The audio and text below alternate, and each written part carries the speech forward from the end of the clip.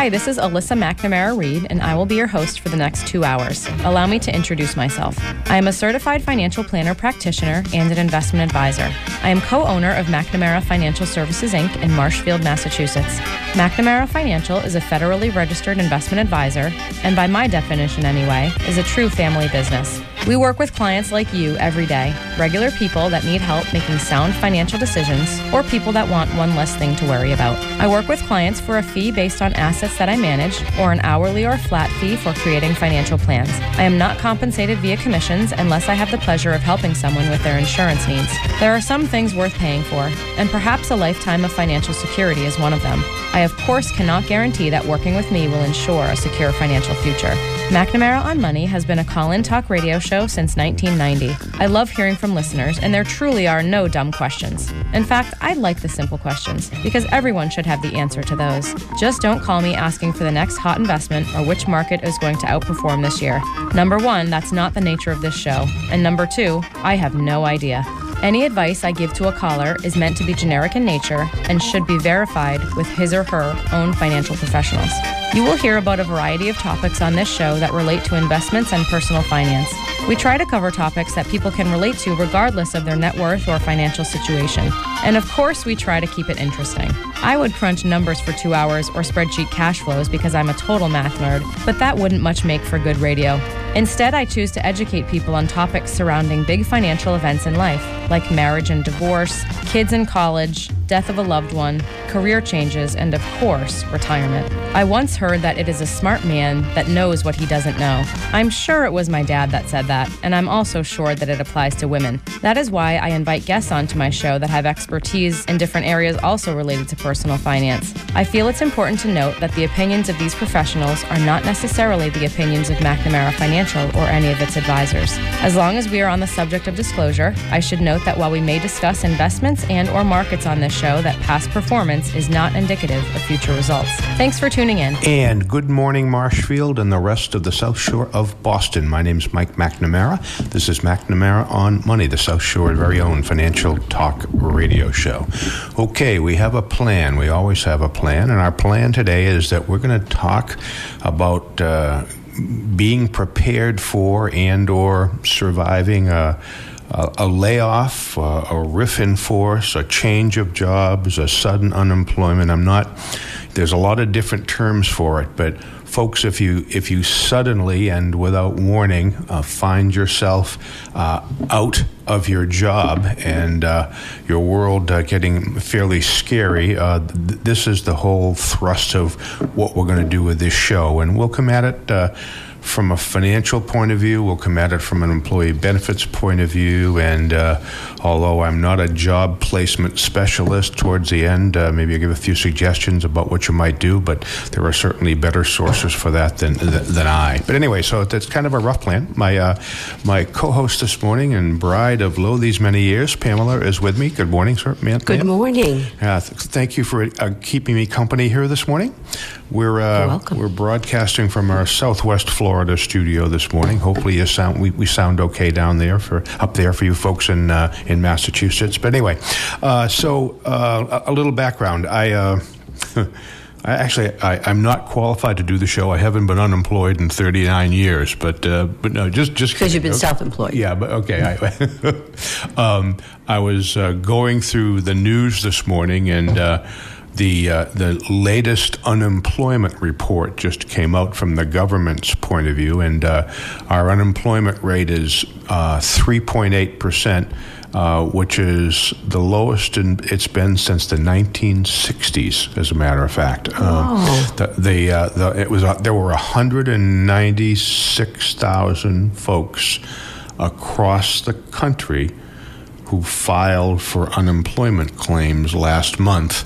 That number, it was early 1960s, I forget the date, but the last time we hit that low of a number, gasoline was 35 cents a gallon, and the average income was $8,500. So that was a long time ago. The other thing I thought was kind of interesting is that they report that as that 196,000 as just a raw number, not a percentage. I mean, they get into some percentages in the other report, Yes. but our population is a Yes. whole lot bigger, than it was a long time ago. So maybe we just don't have to do the show. We should just play music for the 2 hours because almost everybody's employed.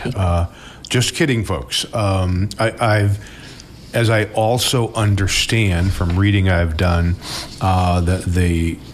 as we climbed out of that great big mess we had in 2007, 8, 9, a lot of the jobs are not as well paying, and we're not in as good a shape for a whole bunch of the population, I think, just because of the way things have been. Right. And so, it's changing jobs is a really scary kind of thing for folks to go through.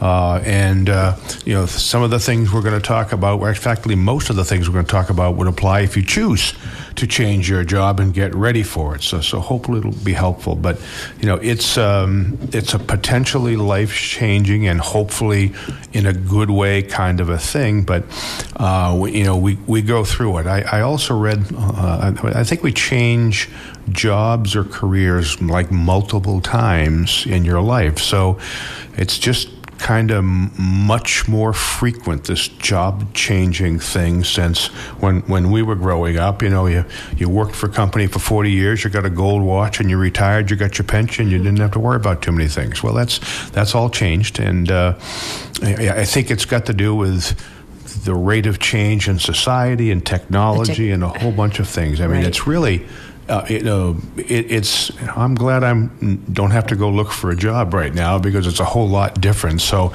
because we live in this really fast-paced world, and because things are changing all the time, I think I read somewhere that millennials expect to change jobs about 7 or 8 times over the course of their life.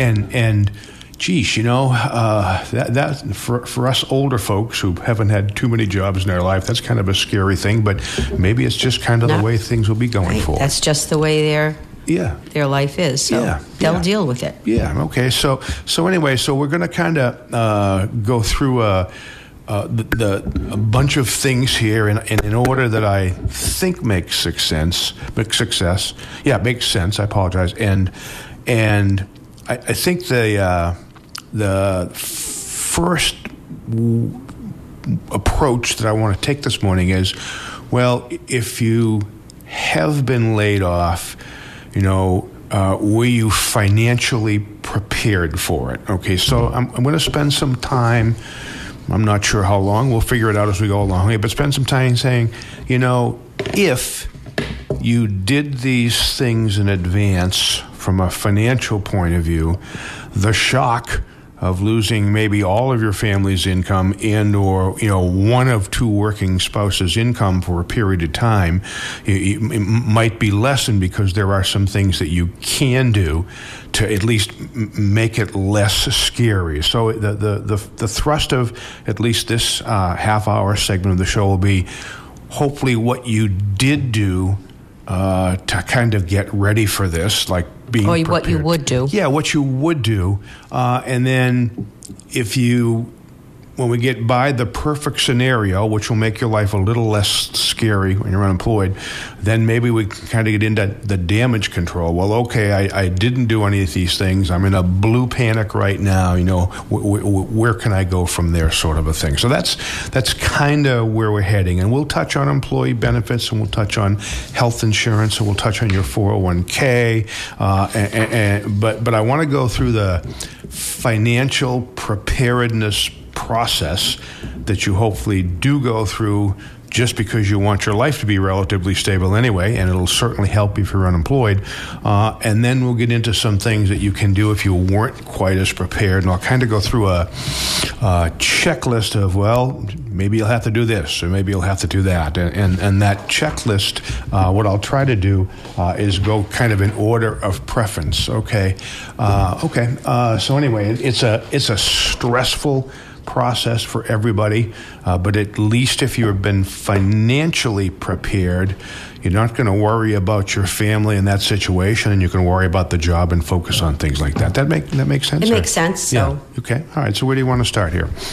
Where do I want to start? Okay. First of all, if anybody would like to chime in with any questions or comments, they can give us a call at 781-837-4900. This is a call-in talk radio show, and Tim, just give us a shout if somebody gives us a call. So the first part of this, folks, is we're just going to take calls on being laid off and preferably on some of the things we're talking about, but we'll kind of see where it goes here. Okay. So, what are the options people have for replacing their lost income? Yeah, and let's think about this, folks. If you haven't been unemployed by surprise, I mean, think about, two working spouses, assume they earn equal amounts of money. Well, you're going to be without half of your income. How do you deal with that process? And if you happen to have just one working spouse, well, that becomes even more stressful and a financial concern. So the first, here's the checklist that you go through, folks. So the first box that I hope you have checked is that you've heard financial planners forever talk about having emergency reserves, basically savings money. This is bank money, certificates of deposit, or savings accounts, or money market funds. Folks need to have money for emergencies, and the rainy day fund or the emergency reserves, is a number one on the checklist for being unemployed. Generally speaking, there are guidelines for this, and like anything, one shoe doesn't fit all, but we financial planner types would say, you ought to have somewhere between 3 months and 6 months of your after-tax living expenses sitting in a bank account, earning very little, or maybe even sitting under your mattress if you promise not to touch it, just because. So let's pretend that you spend $5,000 a month to live your life with your family after taxes. That's like your monthly bill. You ought to have somewhere between $15,000 and $30,000, of real life, safe, guaranteed money that you can get your hands on overnight if necessary for emergencies. Most folks would call being laid off an emergency without much question there.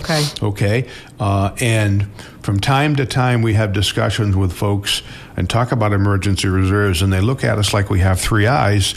Well, why do I need that? Well, those are folks who've never had an emergency, and that's that's good, but you're probably going to have one sometime, sort of a thing. So if you became laid off, you probably wished you had 2 years worth of emergency reserves sitting in the bank account. Now that's impractical for most people to save that much money, and you have to give some significant time to developing those emergency reserves. I mean, and again, if you don't have any, you chip away at that over a period of time and get on a mission to do it. But if just think about it, folks.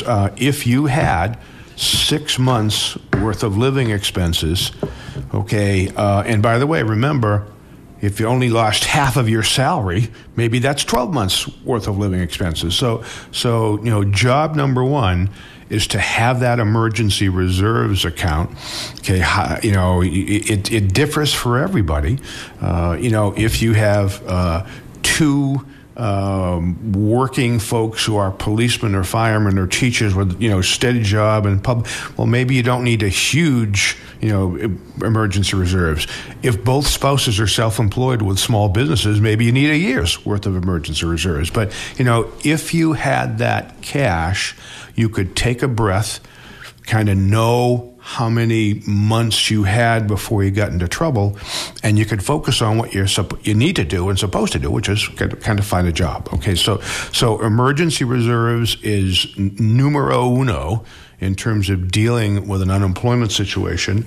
And if you've been fortunate enough or smart enough to plan ahead and do that, great. If you haven't, well, hopefully you get back on your feet soon, and hopefully you repair some of the financial damage that you may have had while you're unemployed, but get on a mission to try to create an emergency reserves account, and maybe it'll take a while, but as opposed to not having it, like that's just kind of number one. Okay. Yes.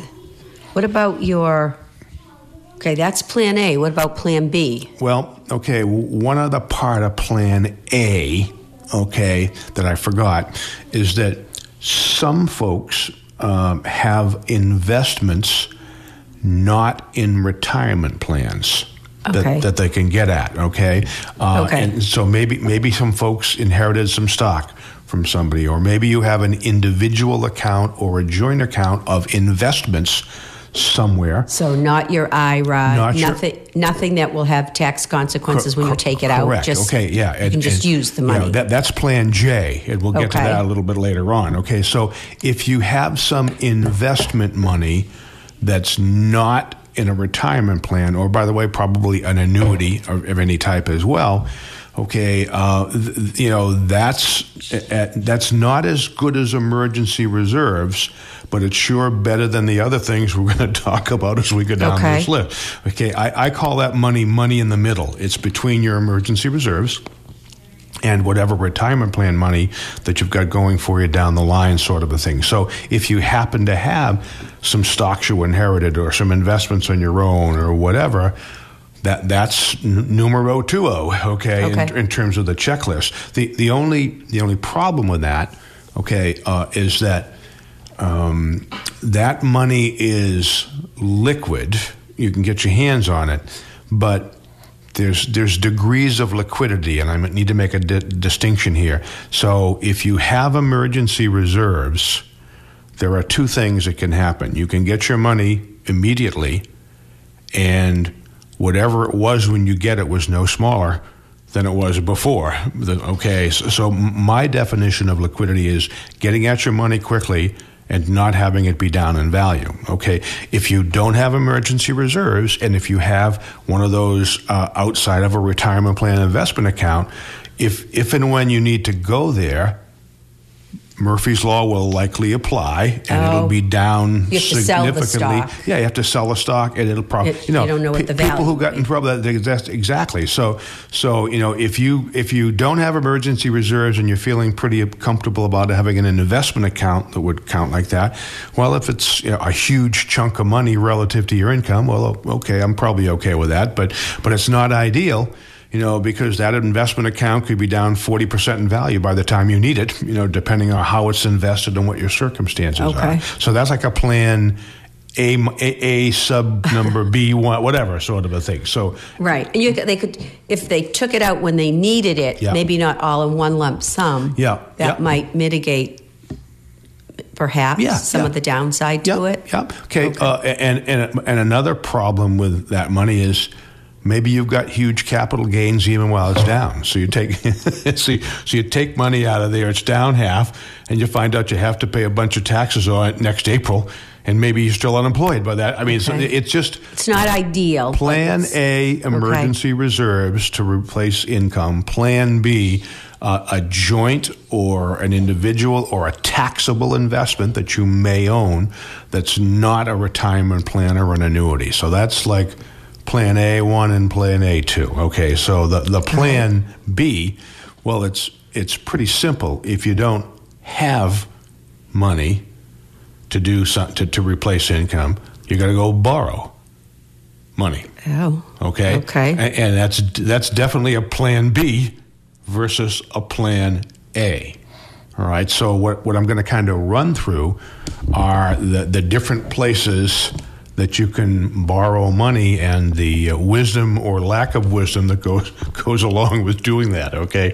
So when we talk with just about anybody that we work with, we suggest to them that they obtain a home equity line of credit, otherwise known as a HELOC in the business, folks, okay? A home equity line of credit is an ability to borrow money against your home. There's probably a whole bunch of folks listening to me that have one of those. Okay, there may be some folks who've never had one of those. By the way, maybe you've had one of those and had some unpleasant experiences with it because maybe you spent some money that you couldn't have afforded to spend. But the bottom line is that the way it works is that if you go down to your local bank and say, hey, I'd like to establish a home equity line of credit on your home, They'll look at you, your situation, whether or not you have a mortgage. And generally speaking, most folks could qualify for a line of credit equal to about half of the equity in their home. So let's pretend you've got a couple of $100,000 worth of equity in your home. You got a $400,000 house with $200,000 of a mortgage. You got $200,000 of equity. Okay, so you apply for an equity line of credit, and the folks at the bank say, "How much would you like?" And you say, "I'd like as much as you can give me." Remember, you're not borrowing it, folks. You're just having an ability to borrow them. It's like opening up a charge card. Yeah, if you open up a charge card, you don't use it, it's okay. So that's a home equity line of credit is different from a home equity loan. Oh yes. Okay. And so the deal is on a home equity line of credit that if all is said and done, and if you do qualify, okay, the bank sends you a checkbook, and you can write checks anytime you want for up to like $100,000. So that's your line. And the way it works is to work just like a charge card, folks. A charge card's a line of credit as well. Okay, you have the ability to borrow money. It's sitting there. If you don't use it, it doesn't cost you anything. And if you do use it on the equity line of credit, the cool thing is, well, they'll only charge you interest on the money you borrow for the first 10 years that you borrow money. Well, let's say you write a check tomorrow for the whole $100,000. You just borrowed $100,000. Let's pretend the interest is 3.6% because it's a round number. You owe $3,600 in interest. Well, that's over the year. If you divide that by 12, okay, 12 into 3,600 is $900 a month in interest. No, $300 a month. Yeah, okay. So geez, I borrowed $100,000. They only charged me $300. Well, yeah, you got to pay at least $300 or $3,600 over the year. You can pay down your principal if you want, but if you delay it, well, then it gets bigger and bigger and gets you have to be very careful with them because it's even bigger than a charge card. If you have trouble with charge cards, you might have a bigger trouble with your home equity line of credit because the checks are bigger. But I digress. If you had if you had no savings, and if you had no money in the middle, and if you had $100,000 line of credit on your home with zero outstanding balance, if you had $100,000 outstanding on the line, you can't borrow anything. You're tapped out.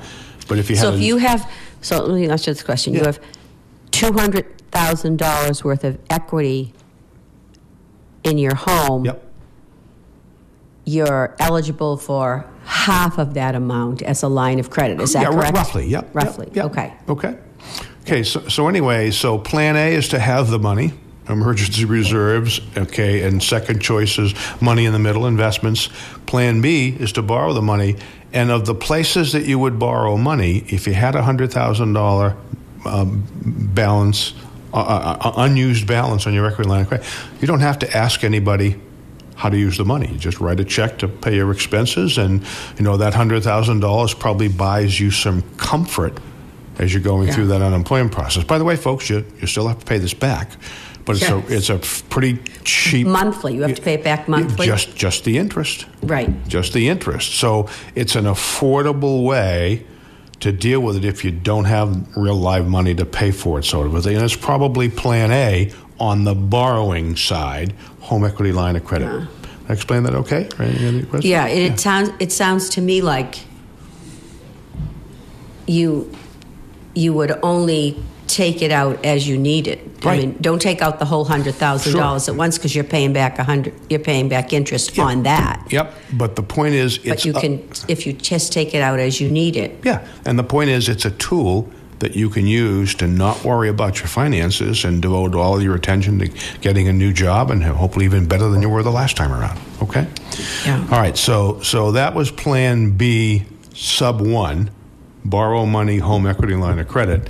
Well, plan B sub 2, and I hope you never have to do this, folks, is, well, let's see. If you don't have an equity line of credit, I can assure you won't be able to get one if you're unemployed. Okay, so then you're going to your charge cards. Oh. Okay, yeah, oh, indeed, okay. So if you happen to have charge cards and you were prepared, you have a zero charge card balance every month, and then you at least borrow money in your charge cards. Okay, the interest rates are hideous. Okay, they can get away from you. Okay, but versus not being able to get any money, and by the way, probably versus crashing your retirement plan, paying taxes, and messing up your future, they're a temporary solution, but certainly not a desirable one, sort of a thing. Okay. And they give you the option of just paying back what they consider the minimum balance. Yeah, is that correct? The minimum is a whole lot higher than what would it be in a home equity line of credit. Right, that's for sure. If you can't get one. Yeah, exactly. Okay, so we're coming up on a break, and this is like relatively perfectly timed here. Okay, so financially, if you're prepared financially, I can't speak to your state of mind and your other, but if you're prepared financially for a layoff, you've got a bunch of money in emergency reserves that'll pay expenses while you're looking for a job. If you don't have emergency reserves, but you happen to have some investments someplace that are not in retirement plans or annuities, that would be, Plan A sub 1, still cash. You're using cash. And if you don't have real live money, you got to borrow it. And Plan A by a huge margin is a home equity line of credit. Plan Z is use your charge cards if you have to going forward from there. Okay, we're going to take a break, and folks, we'll be right back.